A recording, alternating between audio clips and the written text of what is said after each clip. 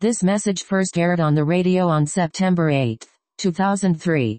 We've been studying the dispensations, and our purpose in studying dispensations is to help you enjoy the Scriptures. Now, enjoyment of the Scriptures is something God intends. In fact, God intends us to enjoy Himself, and the way that we become partakers or companions with Him in the journey to Him is that we have the patience and comfort of the Scriptures, or we have the promises of God by which we become companions or partakers of the divine nature. And so, heaven and earth will pass away, but the Scriptures will not pass away, and it's what we have, and we're happy to be able to enjoy them. We know that the whole world is in enmity against God and against our Lord Jesus Christ, but we have the Scriptures to hold us and to remind us of Him. And today we're going to continue our study in the dispensation of law, and this is a very difficult dispensation to take up because it's so large, beginning with the birth of the nation of Israel and continuing until the earthly ministry, really through the earthly ministry of our Lord Jesus Christ and Israel's consequent summary rejection of Him, even as it continues through the book of Acts a bit. And so we could say that this dispensation begins with Exodus. It begins in the book of Exodus with the children of Israel coming out of Egypt at the Passover and ends with, maybe we could say, Acts 28:28, the very end of the book of Acts, where the Apostle Paul says, finally, for the third time, that God is now taking His word to the Gentiles, and certainly this period of time that we're in, the church, which is His body, becomes fully opened, and Israel, therefore, is set aside. But all that being said, contextualizing this dispensation, it's the fifth dispensation. It's interesting, because the dispensation of law, and yet 5 the number of grace, because we see that despite the giving of the law, which was to Israel, and despite the fact that we call this the dispensation of law, we see that it is by grace through faith in every dispensation that a man believes. And we even see that it is by grace through faith in this period of time that we're studying right now that Israel is delivered. We're taking up the book of Judges, and in a summary way, we're in the period of time that is the Judges, and that includes the book of Judges and a good portion of 1 Samuel. After all, Samuel, a prophet and a judge. So we have the 12 judges of the book of Judges. We have really a fourfold division of the history of Israel, we might say. We would say we have Moses and Joshua at the inauguration or the birth of Israel. And then we have the period of the judges, where God sends along a string of deliverers. That's what judge means. Now, judge doesn't mean a presiding officer in a court. It means a deliverer or a savior. So maybe the book of saviors would be an appropriate title to this book also. But we have a string of 12 or 14 judges, depending on how you want to look at it. As long as you don't look at it as 13, I think you're going to be okay. And then we see that that's the period of development of Israel. It's really the period of disdevelopment or a digression or devolution of Israel as they continue to fall in to the worship of the Gentile gods around them, and they continue to fail to take the land. And then comes the period of the kings, where we will see the zenith of Israel at the time of Solomon, but we will see the continual decline of Israel. And what marks the failure of Israel throughout this whole period, whether it's in their birth, in their development, in their adulthood, or even later in their captivity, what marks the characteristic of the children of Israel is that they are unfaithful. It is not that they don't do, it is that they don't believe. And that's their problem, and when they turn to God and when they believe God, then God delivers them. And one day all Israel will turn to God, and so all Israel will be saved, and that is at the second coming of our Lord Jesus Christ. So, as we look in the book of Judges, we're a bit, we might even say entertained. I don't like to use that word because of the connotations of it, but our curiosity is aroused, our spirit is met, our mind is engaged we begin to enjoy the wonderful way that it's laid out, the systematic repetition, so that the points are brought home, that when Israel turns away from God, God delivers them into the hands of their enemies. In other words, they don't merely just fall into the hands, but God personally delivers them into the hands of their enemies, and then Israel comes into a very poor state where they're deprived of their liberty, they're deprived of their substance, they're even deprived in part of their lives, and then they turn to God in their suffering, just as they will one day in the future, in the time of their great tribulation. They will turn to God, and God will deliver them and send them a deliverer. And so part of the enjoyment of this is the repetition of it. When we see things repeated so many times, when we have repetitious phrases such as the children of Israel did evil in the sight of the Lord, or there was no king in Israel, or every man did what was right in his own sight, when we see these kind of repetitious things, it brings to us an emphasis, and it puts into our mind the way of remembering that this is the way to failure. And what is the way to success? It is not the keeping of the law that brings them back to their success, but it is the turning to God and the believing in God and trusting God as their Savior that rescues Israel. And you wonder why they don't remember. You wonder how they can forget so easily. Let me just say, let that meditation be about you. And you wonder how you forget so easily and how so quickly you set aside in your own mind the fact that God is also your deliverer, that the Lord Jesus Christ is your Savior. And by the way, the Lord Jesus Christ is Savior, and He is the Lord, whether you believe it or not. I do not preach here that Jesus Christ is just my Lord and Savior, and I don't say He is my Lord and Savior as if I possess or as if I've selected Him out of some boutique window. He is Lord and Savior of all, and God commands everyone, everywhere, to believe in Him. You don't have any options. He is the Savior, and He is the Lord of all. He is the King of kings. And so we have an objective reality in our Lord Jesus Christ, and not some opinion by some soft-headed mushhead.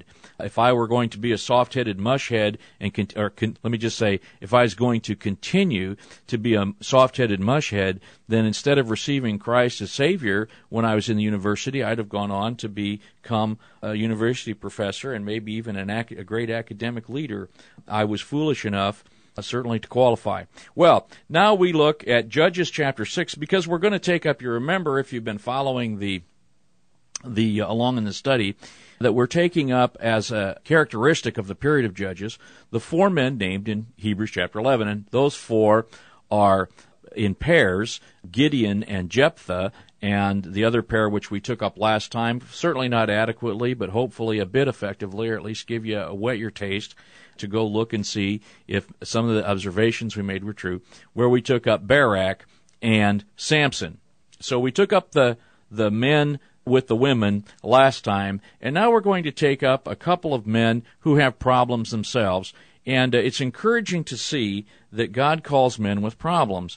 And the first guy we want to take up today is a guy who maybe you'd consider him indecisive, maybe you'd consider him to be a bit of a timid guy, an overly cautious guy, but we're going to take up the man Gideon, who the Scripture, remember, praises in Hebrews 11, and he's named there, and I would that I could receive a testimony from God that my life pleased Him as Gideon did, even as Barak, Samson, and Jephthah have. So we now go to Judges chapter 6. And for those of you who are trying to figure out the book of Judges as we go through, maybe you've taken to go read it, we hope so. You remember that we said sequentially the book of Judges is not exactly written sequentially, that we think that very possibly chapters 17 through 21 are covering of the time prior to Othniel, about the time of Joshua, right after Joshua, at the time of the first judge after Joshua, Othniel, the brother of Caleb. So, otherwise than that, we have this sequential reading of the book of Judges.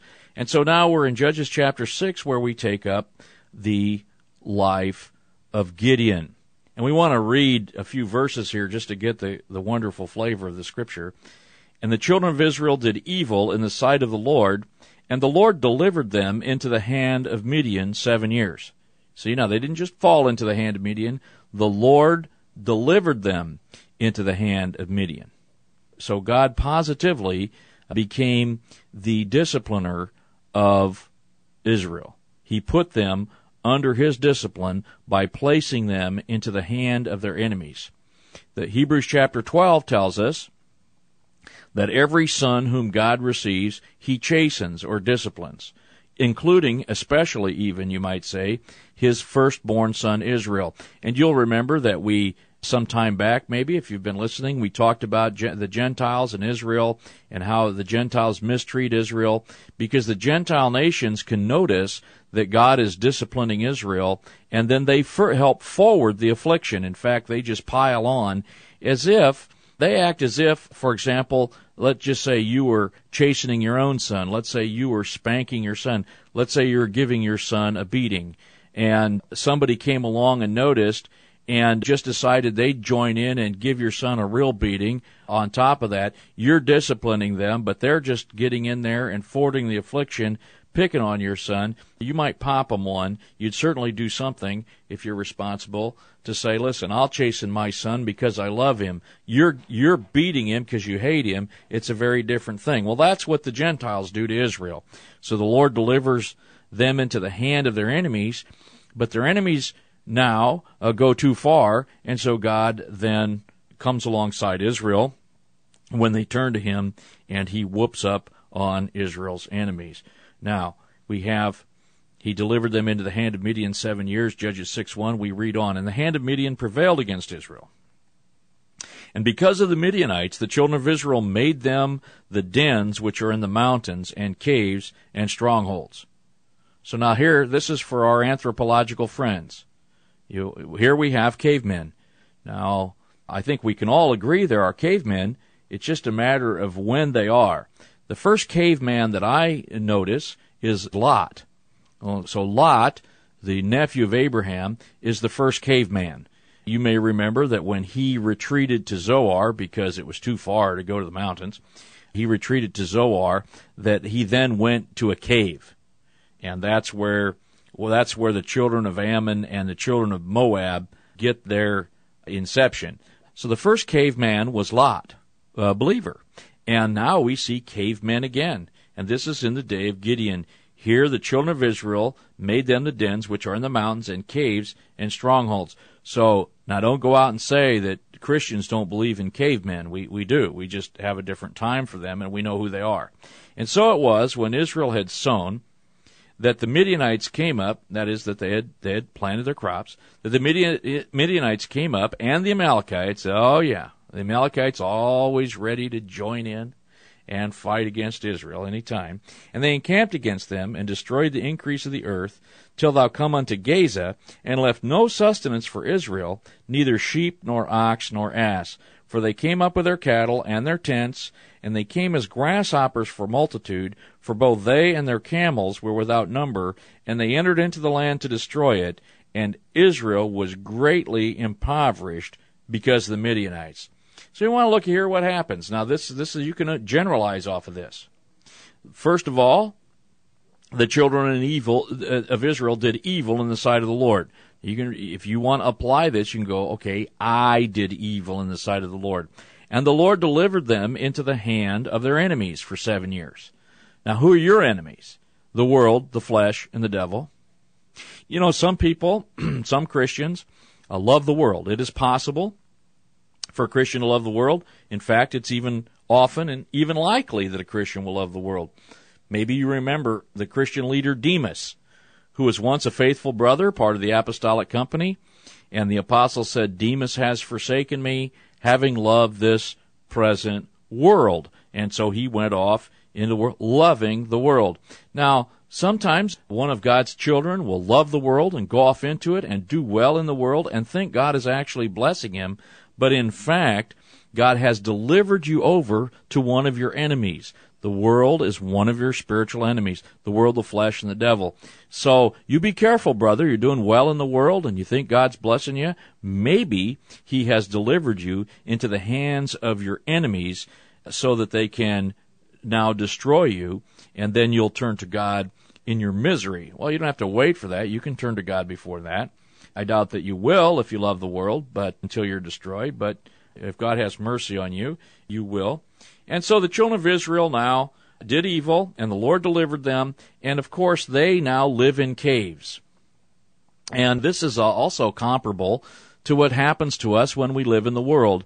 We live in the world, we love the world, we build our large house, we get our cars, we start our businesses, we get quite involved, and pretty soon we realize that we're in a very tight spot, that we're prisoners of our own so-called success. And in fact, you find out you're living in a cave. Now, when Israel sowed their crops, they tried to eke out a crop operating out of the cave. As soon as their enemies saw something growing, they said, "Well, we'll bring our animals in there. We don't want to have to sow things. We'll just eat their growth." So they brought up their sheep and their cattle of whatever kind they were, and their camels, and they just completely dominated the landscape, and they ate up everything that the children of Israel had, and so they became impoverished. Children of Israel became impoverished. Now, the problem that we have with this is that we have to understand what real poverty is. Real poverty is being bankrupt of the Word of God, having no knowledge of the Word of God. We are so bankrupt as a Christian people in our nation and our generation that we're so poor concerning the Scriptures that we don't even realize that we're so poor concerning the Scriptures. And what a horrible state that is to be in, where we don't even realize our poverty. Well, the children of Israel at least came to realize their poverty, and they turned to the Lord, and we'll see what happens to them when we come back, when they finally do turn to the Lord.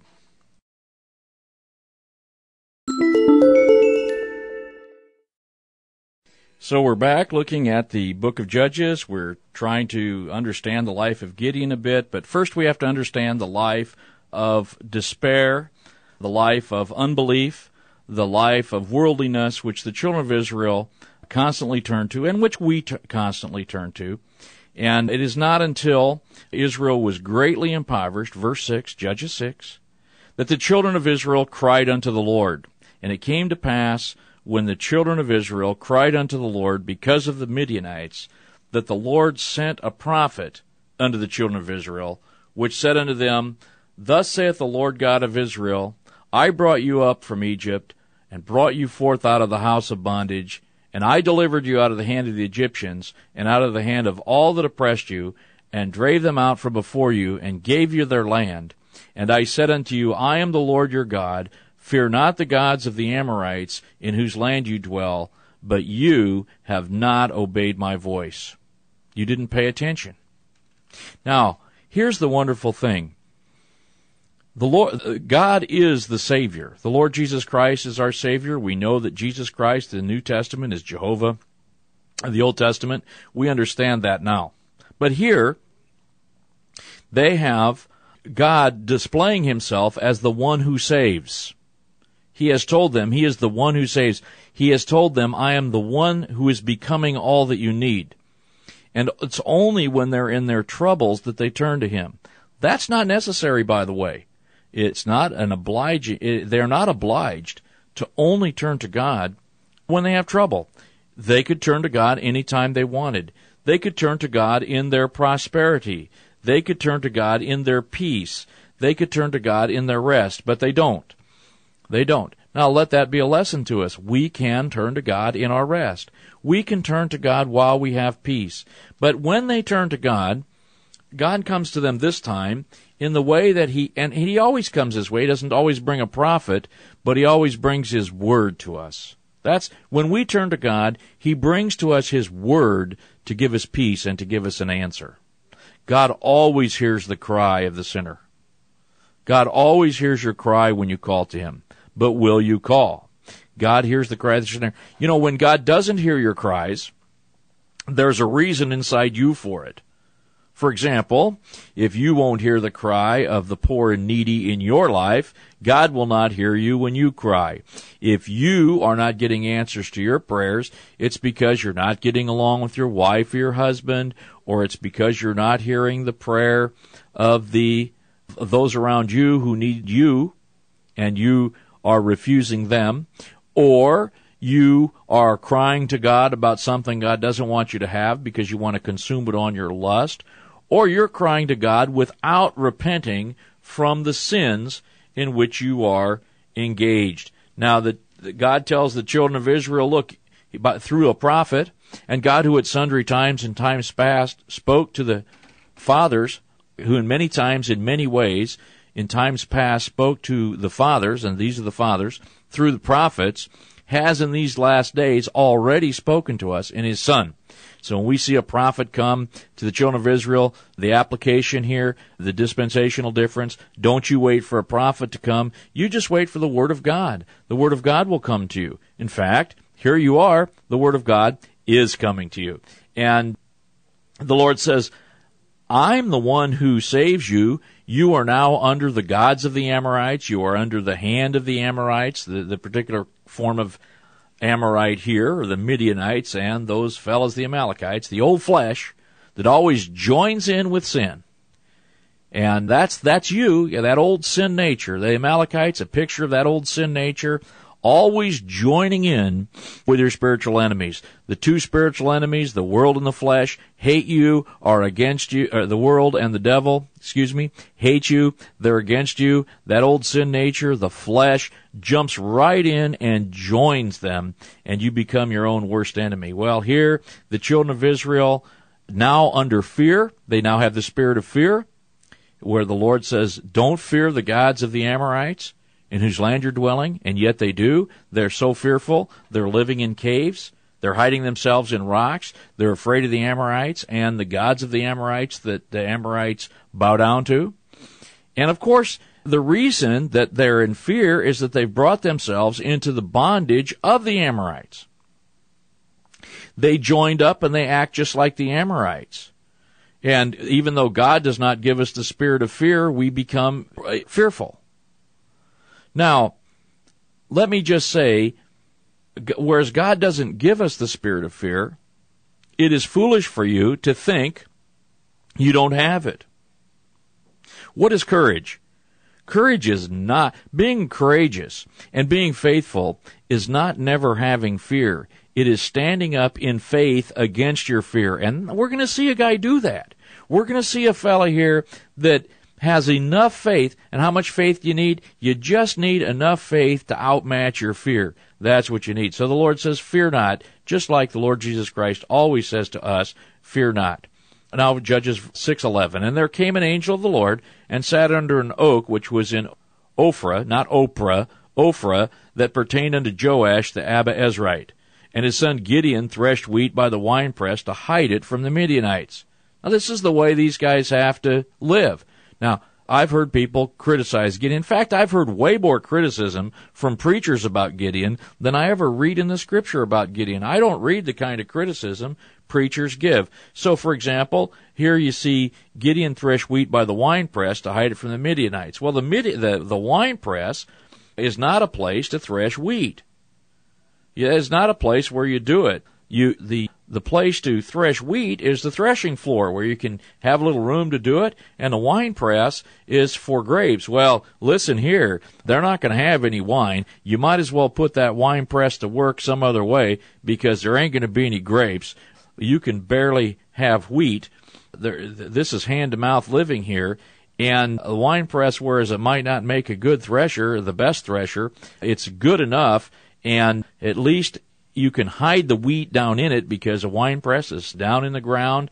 It's not in apparent sight. And so he's working secretly. And of course, anytime you have to work secretly, anytime you have to work with your enemies oppressing you, you're not very productive.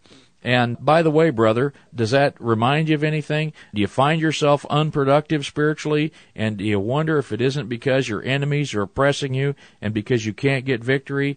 And do you think that that's none of your responsibility? Or are you going to be a little more reflective here as we read the Word of God? And so, the angel of the Lord, now this is Gideon, he's doing what he can. And I don't have any criticism of Gideon. Hey, listen, I would hide my work too if I knew my enemies were right there to steal everything I had and I couldn't feed my family.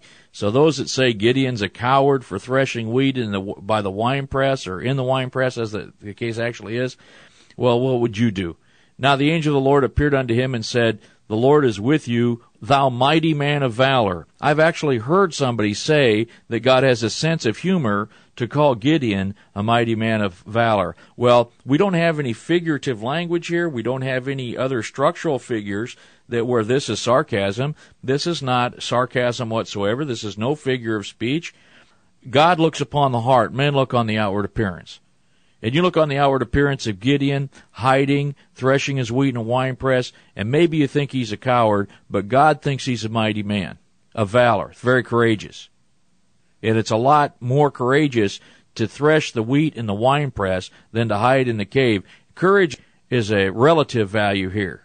This man is courageous enough to do what a man must do. And those who are braver, where are they? Well, they're all bowing down to Baal and having fun with their Asherah and other wickedness. So here we do have a mighty man of courage. And let me tell you something, brother, sister, God looks upon your courage. He knows when you're standing up. And if men don't, no matter. No matter about that. Don't worry about that. We are to show ourselves before God as approved. We're the workmen in the Scripture, or we want to be counted faithful by God. The praise of man is a snare. And if you're always looking for the praise of man, be careful. That might be all you ever get. And that's a pretty pathetic offering. But if we look to please God, if we look for the praise of God and not of men, then maybe God will surprise us when we're just barely getting by, when we're just barely able to stand, when we're just barely able to do the basic necessities of life, but we're doing it by faith. Maybe God will come to us and surprise us like he did Gideon, thou mighty man of valor. And here's an interesting thing. God has a much higher esteem for Gideon than Gideon has for himself, and that's okay. And that's okay. You don't need to have a high opinion of yourself. You do not need a lot of self-esteem. That's a myth. That's baloney. You don't need that. It's being taught you in the world. What you need is the approval of God. Gideon said unto him, verse 13, O my Lord, if the Lord be with us, why has all this befallen us? Where be all his miracles, which our father told us of, saying, Did not the Lord bring us up from Egypt? But now the Lord has forsaken us and delivered us into the hand of the Midianites. So here we have him speaking to the angel of the Lord. Here he is speaking. Gideon doesn't realize he's speaking directly at this time to God himself. And he said, why is this going on? And the Lord looked upon him and said, notice the Lord answers him. The Lord looked upon him, verse 14, and said, Go in this thy might, and thou shalt save Israel from the hand of the Midianites. Have not I sent thee? And so what is the strength of Gideon? Well, Gideon can't find any strength in himself. He cannot find any confidence in himself. That's okay. God tells him, look, here's your strength. Here's your might. Here's your confidence. You go on the fact that I've sent you. You go on the fact that I have sent you. Now let me tell you something, brother. You be sure you make the calling and election of God sure in your life. That's what this passage is about. This passage is not here. We're not here to criticize Gideon. We're here to learn from him. He received testimony from the Lord. He is called a mighty man of valor. He is recorded in Hebrews chapter 11. We want to see what made Gideon great. And do you want to know what made Gideon great? He made his calling and election sure, which every child of God is called to do. Do you know your calling, brother? Let me talk to now. There may be listening. I know there are because I've heard from some of you preaching brothers out there. that have enjoyed the program. I haven't heard from any of you that don't enjoy it, but I've heard from a few of you who've enjoyed the program. Do you know the call of God to preach? If you don't, quit it. Just stop. Let not many of you be teachers. The Scripture says don't let many of you, so you stop it. If you don't know the call of God, stop doing it. Go do an honest work for a living anyway, by the way, whether you're called to preach or not. You should still be working for a living. It's good to bear the burden in your youth, and I suppose that goes till you're past 50, at least so far. That's what I've learned. And let me say this. Quit it if you don't know the call of God. Instead, make the call of God, calling and election of God, sure first, so that you know that the grace of God is there for you when you need the grace of God. God will provide His grace for His purpose. He is not obliged to provide grace for you when you are not doing His will. You don't know the call of God? Preaching, brother? Stop it. Do something else, because you're just looking to torment yourself, your family, and destroy yourself. On the other hand, make your call. You say, well, I know that I'm called of God. Then make your calling and your calling out sure. Take the extra step. We'll look at Gideon. He does that. All manner of men criticize Gideon for what they say fleecing God. Gideon's not going to fleece God whatsoever. I do not believe that Gideon doubts God at all. I think Gideon rightly doubts himself. So now, here the Lord tells the children of Israel, by the way of a prophet, He tells them, you remember that I'm the God that delivered you out of Egypt. You turn away from your fear and your idolatry to the false gods of the Gentiles, and you revive yourselves, and you sort yourselves out.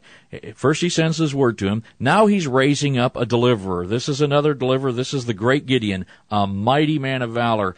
And I'm glad that such a guy as Gideon can be known as a mighty man of valor, because it gives somebody like me real hope that I can please God, because Gideon did what he could. Gideon stayed inside of his faith.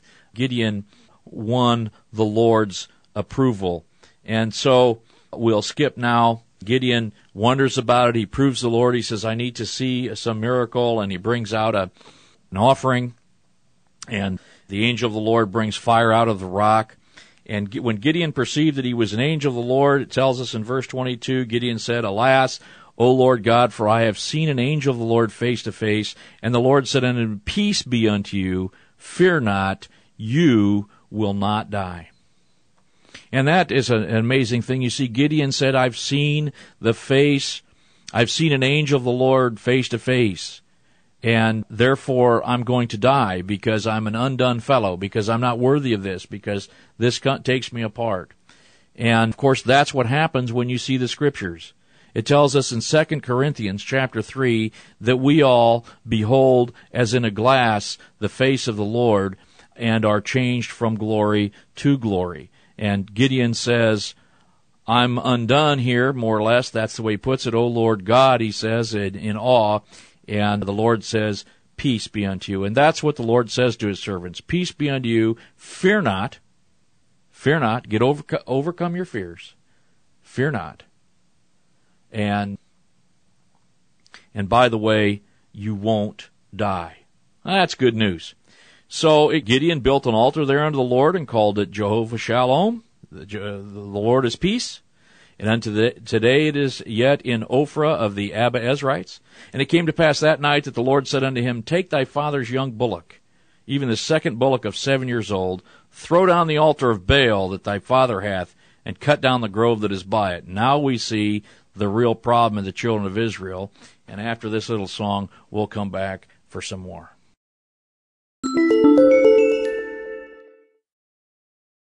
And now here, by the way, Gideon becomes really the savior of Israel, but a great encouragement to those around him by way of example. And when you read these passages and you say that Gideon is not a heroic guy, and that the Lord is somehow saying, by calling him a mighty man of valor, that he's mocking him or that he's being sarcastic. And God is able to be sarcastic. He certainly does that.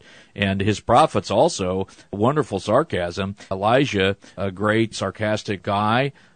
Micaiah, wonderfully sarcastic in the days of Ahab. But the Lord's not sarcastic. He's serious about a man named Gideon. And Gideon is a serious brother, even though he's a hesitant guy. And even though he lacks confidence in himself. And so, brother, if you lack confidence in yourself, don't you worry about that. Don't go take some class. Don't try to work on your self-confidence. You wait for the Lord to give you His word. And by the way, when you're weak, then you're strong. And when you're strong, then you're weak. So here his lack of confidence becomes a great blessing to him. And he just now does what God says. The Lord says, take a young bullock, throw down the altar of Baal that your father has, cut down the grove that is by it. And there we see the worship, that horrible worship with the Asherah, the children of Israel in deep sexual sin around their religion. And by the way, all religion will bring you into sexual sin. There's no doubt about that. Religion will bring you into sexual sin. Faith will take you out of it. Faith in Christ will make you a useful person. And then he tells him, and build an altar unto the Lord. Don't just be an iconoclast. Don't merely knock down the idolatry that's around you, but build an altar unto the Lord thy God upon the top of this rock in the ordered place, and the second bullock, and take the second bullet, and offer a burnt sacrifice with the wood of the grove which thou shalt cut down. And so he cuts down the Asherah, which is a wooden image. It's a wooden phallic image, by the way. And he now takes that, and it's used as fire to burn the sacrifice to God. And this is a picture, of course, of what God is going to do through Gideon. He's going to take the idolatry of Israel and turn it into his own glory by delivering them from it. Then Gideon took, now we're in Judges 6:27. Gideon took 10 men of his servants and did as the Lord had said unto him. So we know that 10 other guys know what he did. And so it was because he feared his father's household and the men of the city that he could not do it by day, that he did it by night. And there are those now who would contrast Gideon to Elijah the Tishbite, who went out in front of 450 false prophets and the king of Israel and all Israel and made an open show of his, which God also told him to do. But God does not criticize Gideon for taking 10 men and doing this at night. He does what he can. He does what he can do. He does what faith allows him to do. And that's the point I want to make here. I want to make a point that despite the fact that Gideon is fearful, yet he is faithful. So the spirit of fear that he has does not come from the Lord. It's not as if God brought that fear upon him, but he has it. You see, he has fear, but he has his faith to overcome his fear. And that is what a courageous person is. That is what a faithful man is.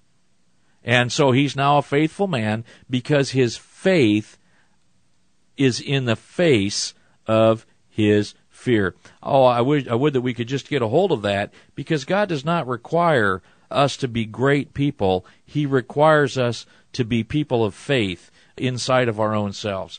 Well, when the men of the city arose early in the morning, verse 28, behold, the altar of Baal was cast down, and the grove, the Asherah, was cut down that was by it, and the second bullock was offered upon the altar that was built. And they said one to another, who did this? And when they inquired and asked somebody, they said, Gideon, the son of Joash, has done this thing. Then the men of the city said unto Joash, his father, bring out thy son that he may die, because he has cast down the altar of Baal, and because he has cut down the grove that was by it. So here these people, look at these guys. These guys are ready to kill their brother. They hate their brother for being faithful. This is how unfaithful they are.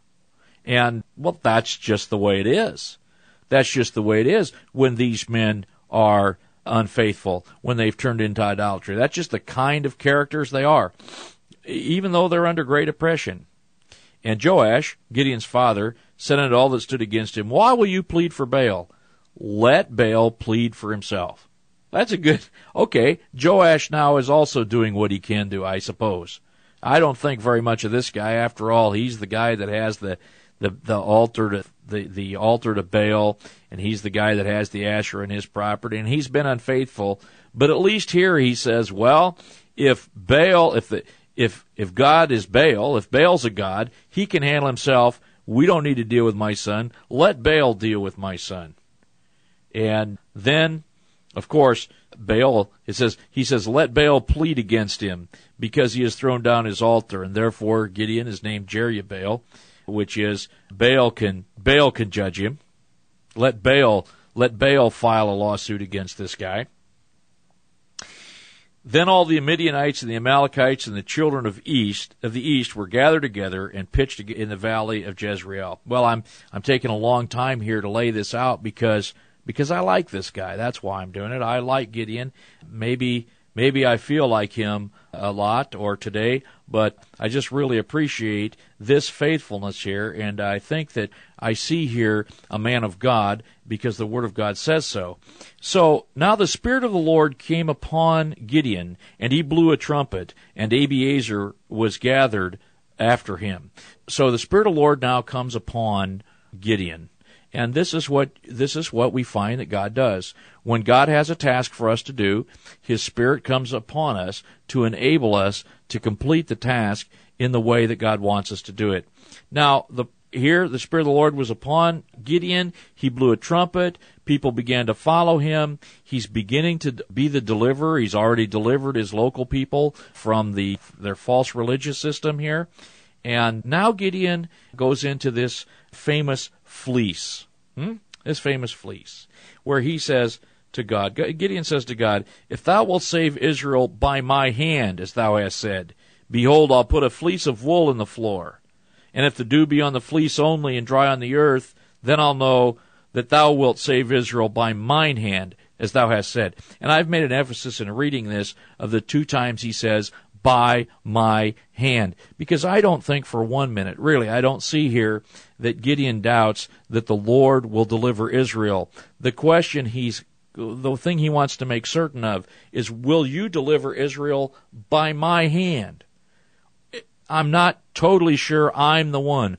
Are you sure I'm the one? And he's waiting for God to confirm that he is the one. He's slow to put himself forward as the deliverer of Israel because he lacks confidence in himself, and rightly he should. And even when God answers him by making the fleece wet and the earth dry, Gideon now asks him to reconfirm it, that by 2 or 3 witnesses every word would be established, and leave the dew out of the fleece and have it wet on the ground next to it. And when he does that, it tells us in verse 40, and God did so that night, for it was dry upon the fleece only, and there was dew on all the ground. Then Jerubbaal, who is Gideon, and all the people with him rose up early, and now Gideon goes forward to deliver Israel. And I hope that in the consideration of Gideon that we've had today, that we learn what it's like to be a man or a woman of faith. To be a man or a woman of faith. Remember that God commends what men condemn. And men have plenty of things to say. You can hear it.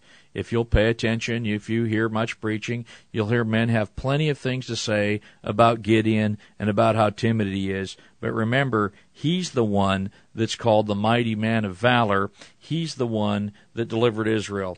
And of course, God delivers Israel through the leadership of Gideon. And we won't go into the details of how he does that. But God now takes Israel, who has a lot of self-confidence, and he makes sure that he delivers Israel by only a few men so that they will realize that it's not in their own strength, but in the strength of God that they are delivered. And is that perfectly the way, is Gideon the perfect Savior for Israel at this time? Is he the perfect one? Yes, he is. He's the one that God chose. Even in all of his personality and all of his experience, he was custom built for the job that God had him to do. And brother or sister, so are you custom built for the job God has you to do. Well, let's just listen to a nice hymn, and may God bless you until tomorrow.